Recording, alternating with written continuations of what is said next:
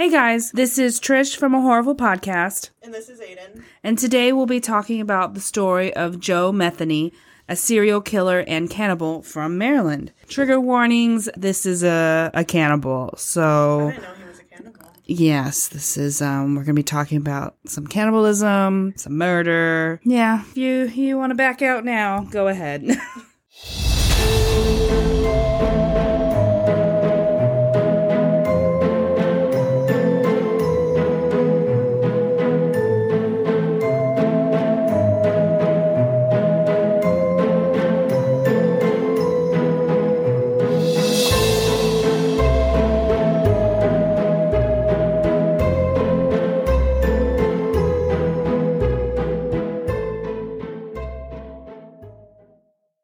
Quote unquote, or quote. Is it quote unquote? Before I say the quote? I think it's quote and then... End quote, right? Quote, yeah. Okay, quote opening. Metheny said in his confession, "My murder rampage started out as revenge, but ended up as a passion for the taste of blood and the overwhelming sense of power one gets for taking the life of another." Okay. End quote. Taking it to the beginning, the details of Joe Metheny's early years are inconsistent. When I was researching, it just all clashed, so I couldn't really say how his early childhood went, but this is the facts, at least I did find about him. Okay. So he was born Joseph Roy Metheny on March 2nd, 1953. So he's my birthday twin. In Baltimore, Maryland. Pisces. Pisces. Twinsies. According to his attorneys, he was neglected as a child. His father was an alcoholic who was killed in an auto accident when he was 6 years old, and his mother, Jean Metheny, neglected him and his 5 siblings by working double shifts to provide a home. I don't like the fact that he said that his mother neglected him. She was busting her ass. Yeah. Got fucking 6 kids to take care of, and your husband died? Yeah. I'd be working all the time, too. Yeah, that's not really... I don't see how that could be... Yeah, but this is according to his attorneys, of course. Yeah. So this is his story. And according to Metheny, his parents often sent him to live with other families in foster-like arrangements. He also claimed that his mother was dead, but she wasn't. Mm-hmm. What? Yeah, so, he would tell people that his mother wasn't alive. And, so, obviously, they don't have a great relationship. Okay. So his mother did admit that they were a poor family. She worked numerous jobs, including as a waitress, a barmaid, and even a food truck driver. Oh. Yeah. What type of food truck? I don't know. I hope it was good. I don't know if it was a food truck or a truck driver for a food company. You know what I mean? Okay. Yeah. It just said food truck driver, so I was like, okay. What kind of street taco she got? Fucking badass. Lid.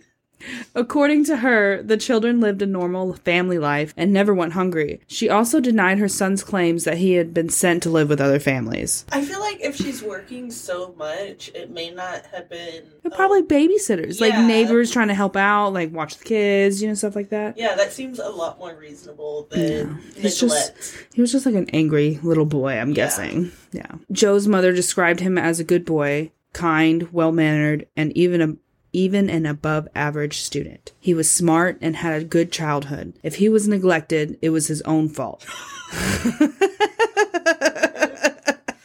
Blame the child. Her words, not mine. Metheny joined the United States Army when he turned 19 in 1973. According to him, he served a tour in Vietnam, and that's where he became addicted to heroin while in the artillery unit. What the fuck is happening in the artillery unit?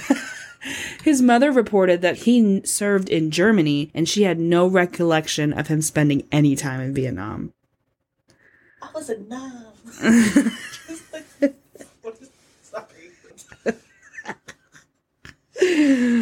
President Richard Nixon signed the Paris Peace Accords and ordered the withdrawal of U.S. forces from Vietnam in 1973. The odds that Metheny spent any time in Vietnam are slim, because he joined in 1973. Oh, yeah.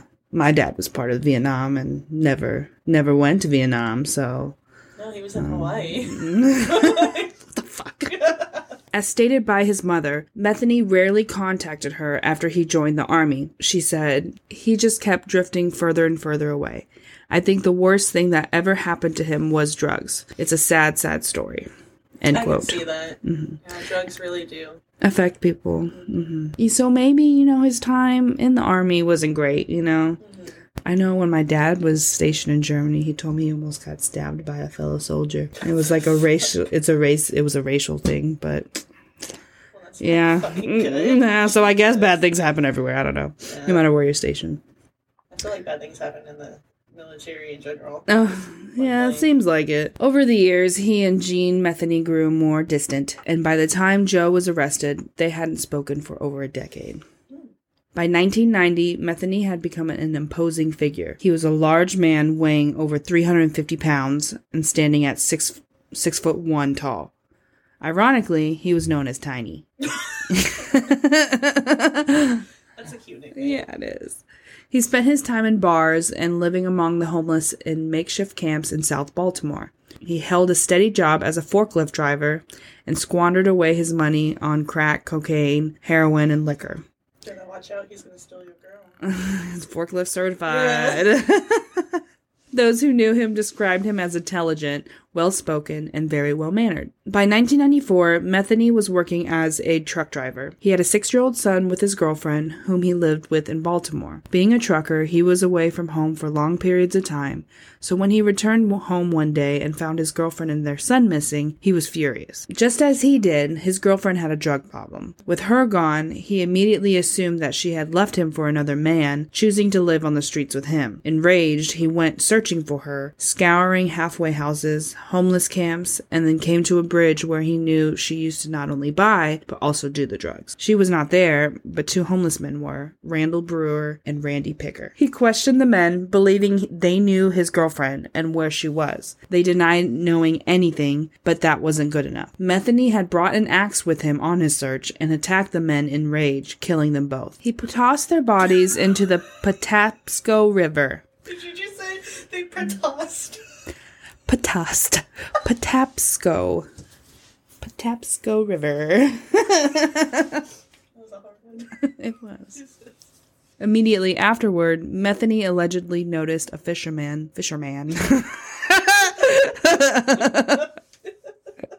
I feel like I'm trying to say my words like phonetically correct, like the news people do. Fisherman. Oh, okay.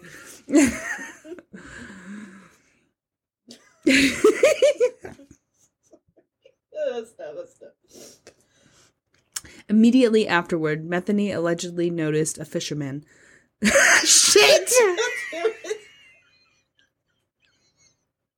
A man who was fishing. Fisherman. Okay. That is like funny. I don't know. Okay.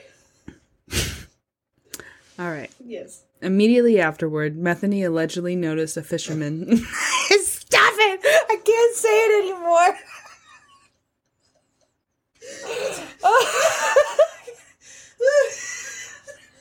It's also just his name.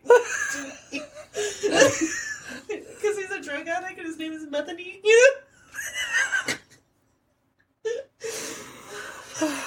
It's just so hard. Okay. So just skip it. No, I can't skip the sentence. It's important. Okay. Here we go. Okay, go.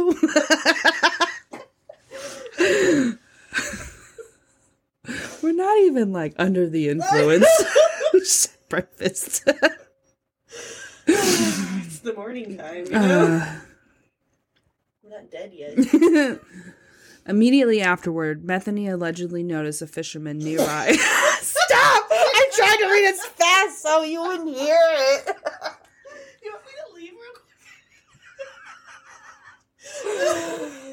No, because you need to hear it.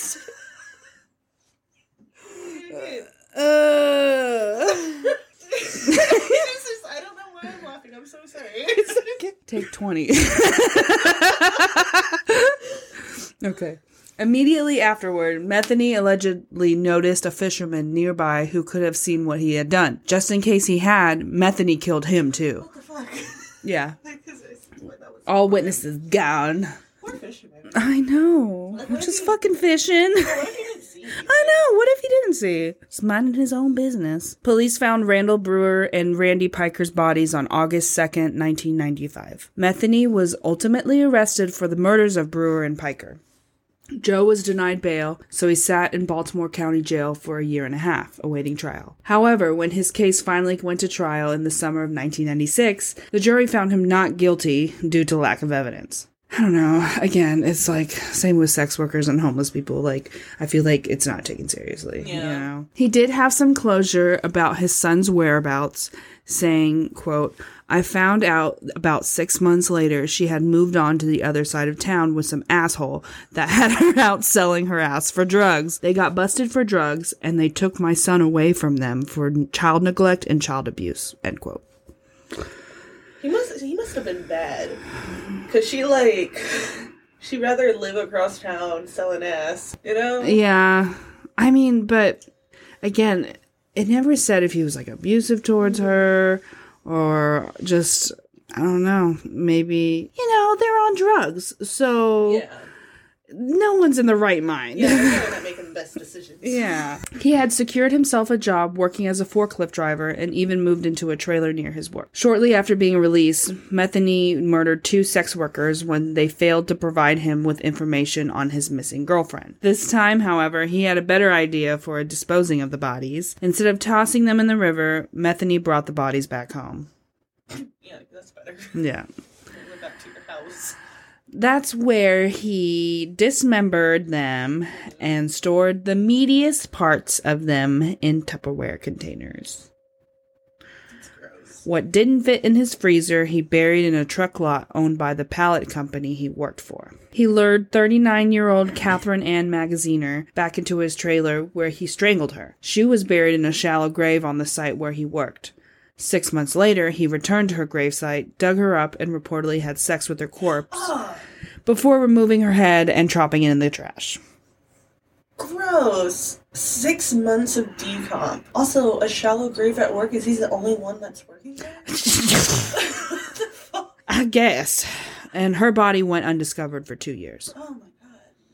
In November 1996, he lured 23-year-old Kimberly Lynn Spicer, a heroin addict and single mother, to his trailer with the promise of drugs. He proceeded to stab her to death. He dismembered her and discarded parts of her under some wooden pallets at his work.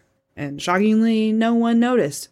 What the fuck? Yeah, I don't get it. Like, all I'm imagining is literally a stack of pallets. Yeah. And you just have a fucking body arm in underneath. there. Yeah.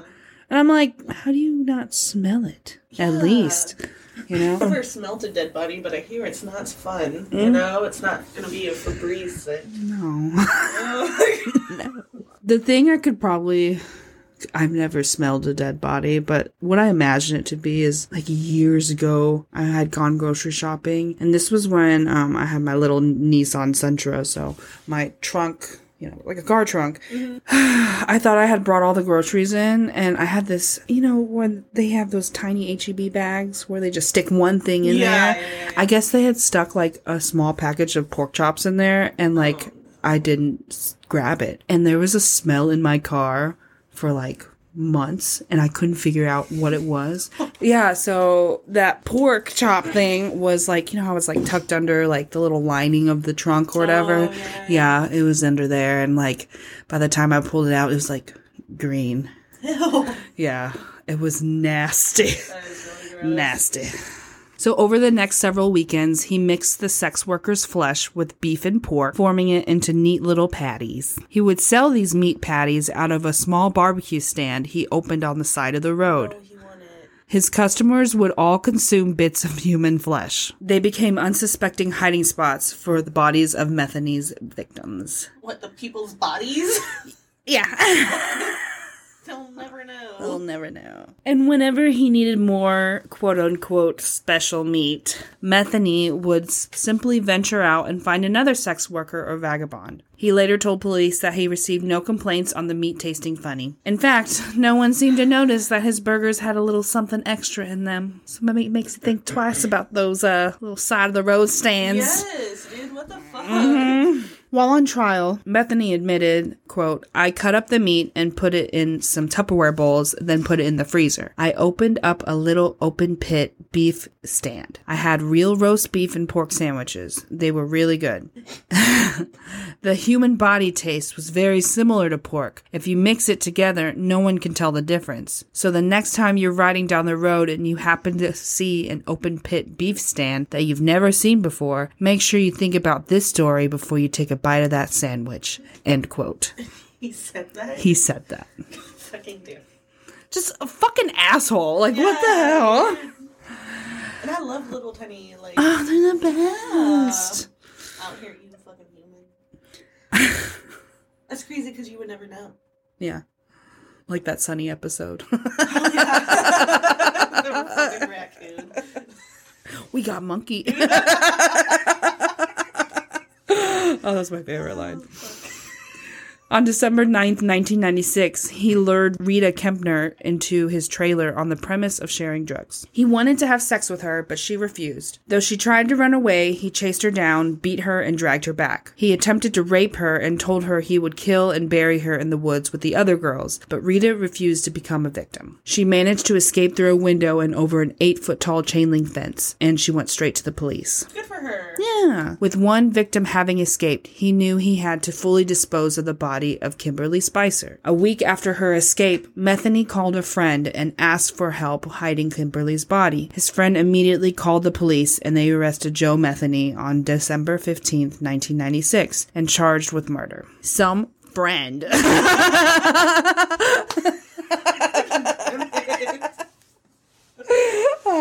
He wasted no time confessing to the kidnapping and several other murders, including 3 other prostitutes along Washington Boulevard in Baltimore. How many did he kill that he, like, fed to people? Or did he never clarify that? So he wasted no time confessing to the kidnapping and several other murders, including 3 other prostitutes along Washington Boulevard in Baltimore. He claims a body count of about 13 victims. Metheny first confessed to assaulting and murdering 2 unknown sex workers the same night he killed the homeless men, Brewer and Piker. He then confessed about the fisherman near the bridge where he committed the 4 murders and used a metal pipe to kill him. He claimed he dumped the bodies into the river and placed rocks on top of them so they wouldn't float to the surface. However, the bodies of the fishermen and the 2 sex workers were never found. He led the police to a shallow grave where he had buried Kathy Ann Magaziner. Much of the skull was missing, but they were able to identify Magaziner from dental records. Police said that he had chosen young white sex workers who were addicted to heroin and cocaine. During his police confession, Metheny said he enjoyed killing and wouldn't apologize to his victims' families because the apology would be a lie. At least he's fucking honest, I guess. Honest. He went on to explain that God knew all about what he did, and he was quite happy to be judged by him, as well as by an actual judge in court of law. So this dude is just a cocky asshole. Arrogant. He's so arrogant. Yeah. He just he don't care. No, not at all. He don't care. He was tried in 1997 in the Kemper case and was given a sentence of 50 years for kidnapping and attempted sexual assault. He was acquitted of attempting to murder her, though. What the fuck? He was sentenced to death in 1998 for the murder of Spicer. At the end of his sentence hearing, he said that he committed murders because he, quote, enjoyed it, and he, quote, got a rush out of it, and, quote, had no real excuse why other than I like to do it, end quote. So he was just a fucking killer. Yeah, just wanted to do it just to do it. That's actually really scary. It is, because I feel like a lot of cases you'll see, they try to make up every fucking excuse, point fingers, my childhood sucked, you know, this guy. Like sexual sadists, too. Yeah. And this guy's just like, no, I just like killing. Yeah, pretty much. Never once said, because I feel like he's so honest, he would have said anything and everything he did to the bodies, and other than that one weird fucking rape of the 6-month decomposed body. Yeah. You know? That's just weird, man. Also, how do you have that idea? You just, like, kill someone, you're like, oh, well, I don't want to put them in the river, might as well feed them to people. I think just to, like, not get caught as fast kind of thing, you know? Just gotta feed them to people. Don't have to worry about getting caught. So, yeah, in August of 1998, he pleaded guilty to murdering and robbing Magaziner, and prosecutors sought the death penalty in that case. He received life in prison. He received a death sentence for the murder of Kimberly Spicer, like I said earlier, but it was later overturned on July 24th, 2000, and reduced to life without parole. Why was it overturned? I couldn't really find a definite answer for that. I'm not sure if it's like lack of evidence or what, but the justice system is a bitch. Yeah. He was also indicted on murder charges relating to the death of 28-year-old Tony Lynn Ingracia, but the charge was dropped due to the lack of evidence. And that's also another sex worker he ground up, I believe. So Joe Metheny was found dead in his prison cell at the Western Correctional Institution in Cumberland, Maryland on August 5th, 2017, at the age of 63. Did someone kill him or he just died? He died. Yeah. He was found dead. Natural causes? Yeah. Oh, what a bitch.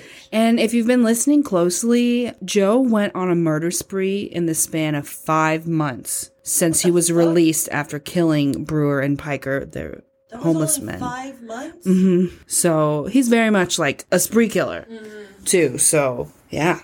And that's the story of Mr. fucking Meat. Mr. Meat, which is also, Mr. Meat is a video game where it is inspired on Joe Metheny because it looks like him, and you're like trapped. It's a survival game where you're like trapped in a house with him and you have to escape. There's also this other game, I don't know if it was like inspired by him, but it just reminded me of it. It's called Bonnie's Bakery.